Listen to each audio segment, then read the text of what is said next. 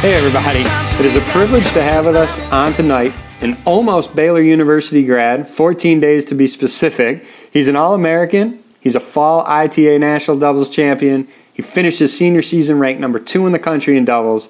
He recently announced his intentions to turn professional. Please welcome to the pod, Jimmy Bendick. Jimmy, welcome man, thanks for spending some time doing this with me. Hey David, thanks for having me man, really appreciate it.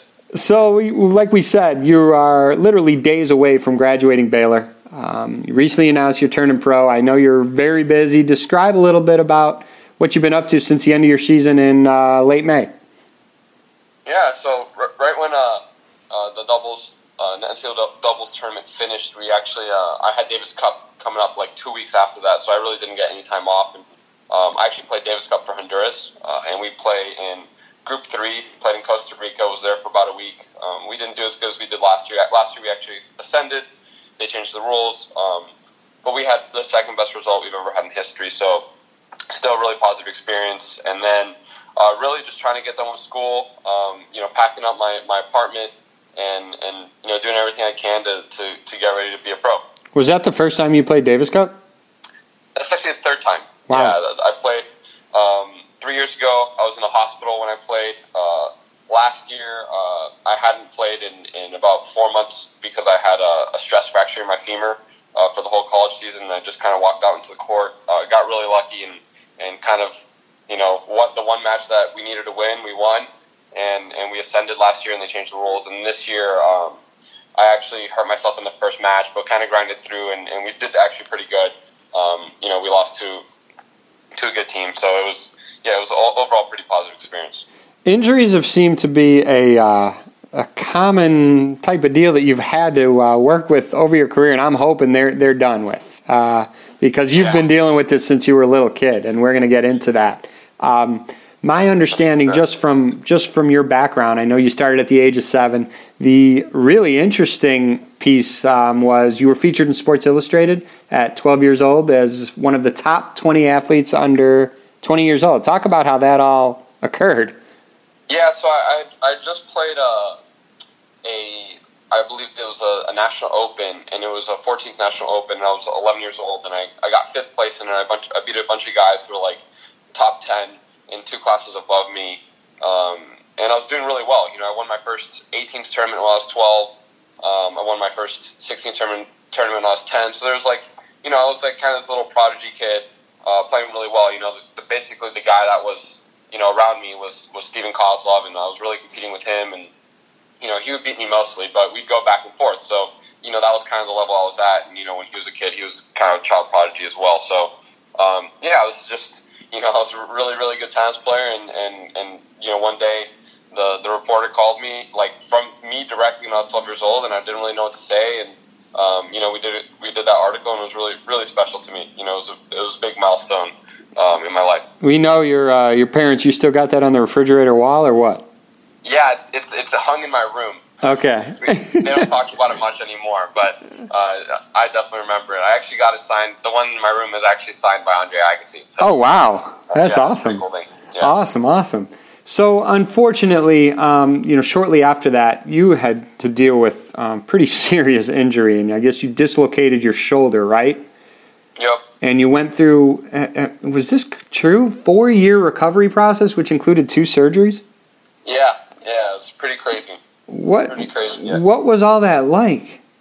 It was, I wanted to be a professional tennis player, right? That's, I was 7 years old, and I was that kid who, watched Pete Sampras and Agassi play, and I was like, that's what I want to do with my life. And I told my parents that, and my parents are the type of people who want to support me in whatever I do.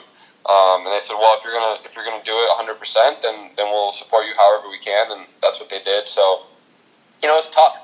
I got hurt, and we thought it was going to be 4 months, start hitting the ball again, and then I'll be fine. I had one of the best surgeons in South Florida. He was a Miami Dolphins surgeon. Do the surgery, and after 4 months, I started hitting the ball a little bit again. Still didn't feel right. Went through about a year and 3 months of, still trying to recover. Went back in, got another MRI. Doctor said, hey, we need to go back in. We did a clean out and a vasectomy, the second surgery, and it took about, it took a really long time to recover from that. My arm just never seemed to get better, and it was one of those things where I didn't know whether I should just quit. At what point was it just too far, too much? And to be honest, my coach growing up, his name was Chris Hunt. He coached Ryan Rowe, who played for Illinois. He kept the belief in me, and he said, "Look, you can still play at high level Division I tennis. You can still play pro." He just believed in who I was as a tennis player, and over those 4 years, I didn't go away from tennis necessarily. I've watched every tennis instructional video you can watch. I've watched more tennis points than probably most people my age. I spent a lot of time studying the game, and it paid off. Definitely just staying around the sport and learning as much as I can off the court. Now, this is your serving arm, I'm assuming, right? Yeah, it is. Yeah. So did you get hurt during a match or in practice, or is it just kind of wear and tear and it finally just got dislocated? Yeah, so I actually was, I didn't have that many problems. I had tendinitis when I was young, but it wasn't, super bad. And we actually I started warming up in a practice, doing mini tennis. And all of a sudden, my shoulder came out of its socket, and I looked at my coach. I'm like, I can't move my arm, and I started crying. And he's like, getting mad at me because he thought I was being lazy. And then eventually he realized that I was really hurt, and he came over and helped me pop it back in, basically. And then, it really never felt the same again. Still doesn't feel the same as it did back then. I still feel a lot of pain, but I try to battle through it. Wow. So off and on the court during those 4 years, the recovery process, you somehow still got to be a 5-star recruit and was listed as high as 663 in the ITF rankings. Was it something where your junior, senior year, you were finally able to put together some consistent results to get that those good junior rankings and marks? Yeah, it was probably my most, for me, my most impressive achievement as a person has probably been this, where I was 16, hadn't touched a tennis ball with my right hand in 4 years, and I went from 17 years old, I was 256 on tennis recruiting, to I believe I got to 37 in about a 6-month span. Wow. And that's just it was tough. It was full days. It was full work. I was able to really get ahead of school, before I was 16 years old, and it allowed me to spend all day on tennis. And it wasn't easy days. It was from the beginning to the end. I treated it. I was acting like I was a pro. And I did it from 16 to 18, and it allowed me to get at least an opportunity to play Division I tennis. And it was definitely a struggle. It was really ugly days. To be honest with you, it was really frustrating when you know that you could have been somewhere, and I saw all the kids that were around me when I was 12, and they were playing Junior Wimbledon and winning Junior Wimbledon, and it was kind of crazy, but honestly, I don't regret any of it. I'm the person I am today because of what happened, and I wouldn't have been able to go to Baylor, wouldn't have been able to meet the amazing friends I have the amazing relationships. So I think it all happened for a reason. For sure. Now you were being homeschooled during this time, right? You weren't going to regular high school. Yeah, I was being homeschooled. So you get this ranking up despite all the adversity you had to go through. Obviously, some schools were knocking on your door. Kind of talk a little bit about what schools were calling you and how you ultimately wound up at Baylor. Yeah, so I took 5 visits to Duke, Boise State, Wake Forest, Illinois. Those were my first 4. Eventually, I went through the visits, and the school I wanted to go to was Wake Forest with Tony Bresky. I thought, obviously, Tony at the time, we believe was building a top program, and as we know, he obviously did that. He obviously worked, my coach knew how good a coach Brian Boland had been, and he worked under Brian, and obviously knew what it took to build a championship program. And honestly, Tony really, of all the coaches, put the most time and effort into recruiting me. And he did a home visit. He recruited me from the very beginning. He came to the most matches, and at least him and Jeremy Feldman, the other coach at the time, came to the most matches. So, we felt like that was the best opportunity for me, and I committed there in October before I came to college, and about 4 or 5 months passed, and we had issues with homeschooling and sort of the way I did at school and Wake Forest. Obviously, it is what it is, and Tony and Jeremy tried their best to make it work. But unfortunately, I didn't get in. I didn't get into the school, which is kind of ironic because I feel like that was one of the things that was kind of a plug and go. I'd always done pretty well in school, so it wasn't, I didn't think that was going to be the thing that stops me from getting into the school I wanted to go to. And then basically the day after I decommitted from Wake, we gave a call to Matt Knoll, so it was kind of, we reached out, and he basically had me come on a visit. I got to visit during like one of the most legendary college matches of all time when we were number 2 and Oklahoma was number 1, and there was over like 2,000 fans at Baylor, screaming during the point. Really crazy experience. And the next day after I got back home, I committed to Baylor and found myself there 2 months later. And what an unbelievable experience you had there. I mean, you have a laundry list, grocery list of accolades. We'll mention a few here. 2019 ITA All-American Doubles, 2019 Big 12 Scholar Athlete of the Year. You were academic All Big 12, I believe, each year you were there. You were the academic chairman of the team, I think, self-appointed, I guess. All Big 12 doubles first team. Like I said, it goes on and on. So you had an unbelievable experience.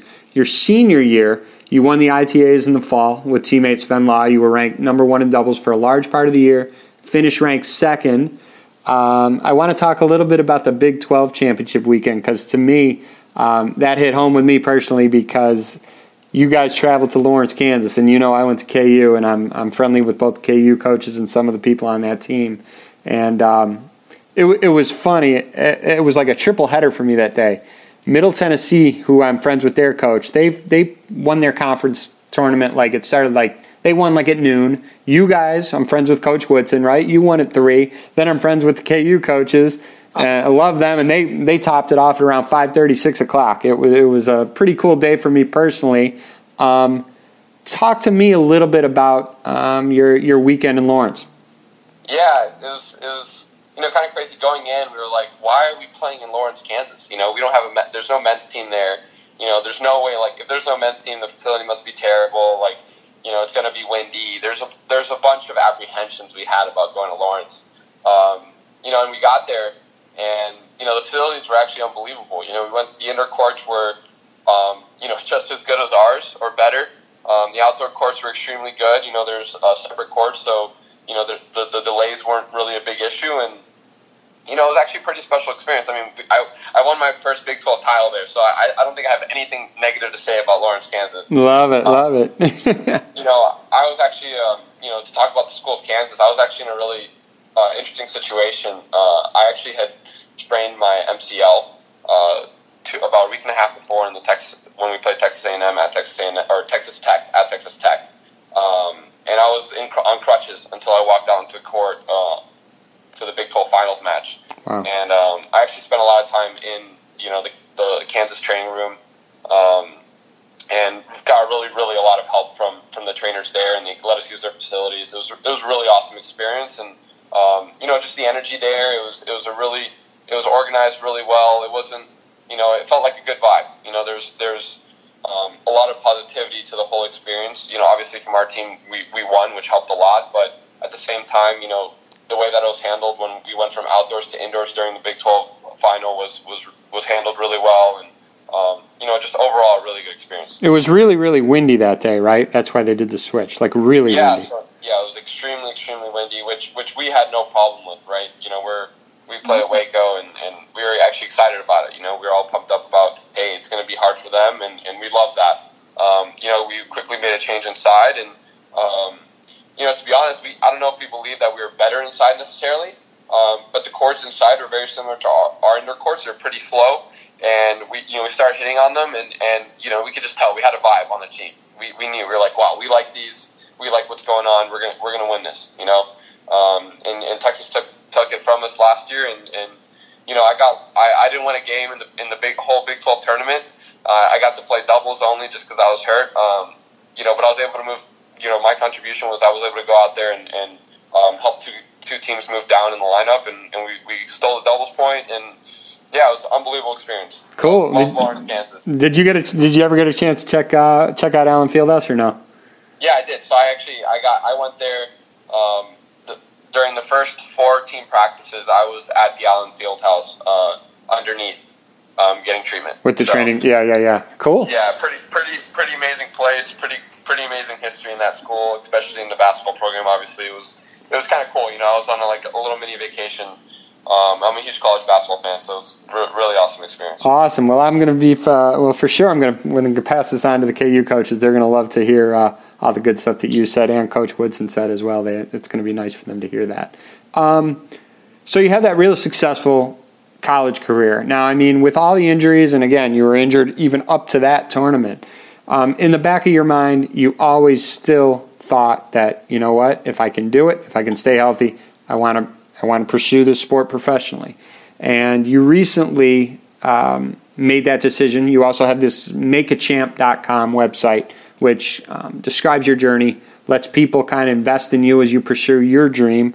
Talk a little bit about that website and talk a little bit about your decision when you finally said, you know what, I can stay healthy. I want to try to do this. Yeah, it was. I've done 3 internships, all 3 summers in college. Spent the whole summer doing the internship, really avoiding tennis, mostly because I didn't believe that I was able to go pro. I never truly felt like I had the results I needed to rationalize it in my brain. I didn't want to be delusional. I wanted to be realistic with whatever I do in my life. And obviously, I felt like the results this past year were, warranted me continuing to follow my dream. Being number 1 in the country for 4 months was an incredible experience. If you told me that I was going to be number 1 in the country in college in doubles in the last 8 years of my life, I would have laughed in your face. Just 1 year ago, I wasn't even making, I was somewhat healthy in the NCAA tournament. I didn't make doubles lineup last year at the NCAA tournament for my own team. So it's just, it was an incredible turnaround in my life, and I'm so thankful, for Coach Bowen.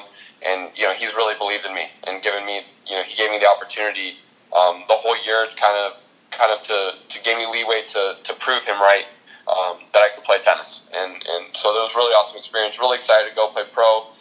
And yeah, the Make a Champ website is basically, it's a crowdfunding website that allows me to basically share my story and share my progress to anyone who really just wants to even follow it, but also if people who donate basically help me pursue my dream. Just because, as everyone knows, tennis is really difficult to fund, especially early on in the early levels. So it's going to allow me to really focus on tennis and not worry about, hey, can I pay for the meal tonight? Right. And really worry about doing the best I can to be the best tennis player I can. So I felt that it was the best platform, and it gave people discretion to either just follow or to donate because, they just want to help, and they believe in me, and they believe in me as a person. So now, have you started to map out your schedule as far as you're going to start play some futures in the States? Are you planning to go overseas in the fall? Or are you still trying to figure all that out?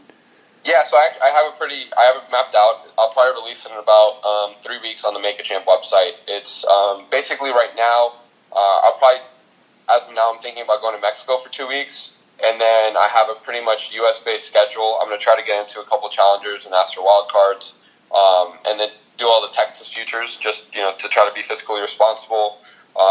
And, really target whatever is best for me in the moment. From what I understand, it goes more week by week than I'd like it to be. I like to kind of plan ahead and make sure that I know what's in front of me. But, mainly U.S. futures, and then hopefully once I start getting results and once I can start getting to bigger tournaments, traveling wherever is best for me, if that makes sense. So I also appreciate, obviously I appreciate you taking the time doing this. I wanted to also tell everybody there's a pretty amazing article that you wrote recently, and I believe it's on the Baylor website, and it's a Champions Tribune article, and it kind of talks about your journey in a little bit more detail at Baylor. And I don't know if you want to talk a little bit about that. If you just want people to read it, that's totally cool too. But when I was reading it, I was really impressed with it, and I want to make sure the listeners go check that website, check that article out. It was really well written, Jimmy. Yeah, I'll hit on it real quick. Just basically what it talks about is how I changed as a person. Through my time at Baylor, I got lucky. I got to play under 2 national championship coaches. I probably don't think there's any other team or players that have gone to do that. Like I don't think that's ever happened before. So, it it's an unbelievable experience I've had at Baylor, and what I take from it the most, beyond the tennis, beyond the school, is just how much impact the people had here and how amazing the people are here and the leadership is here. So, please check it out. It shows me as transparent as I can be. For sure. It was really, really impressive and very well done. And Jimmy, again, I want to thank you for your time.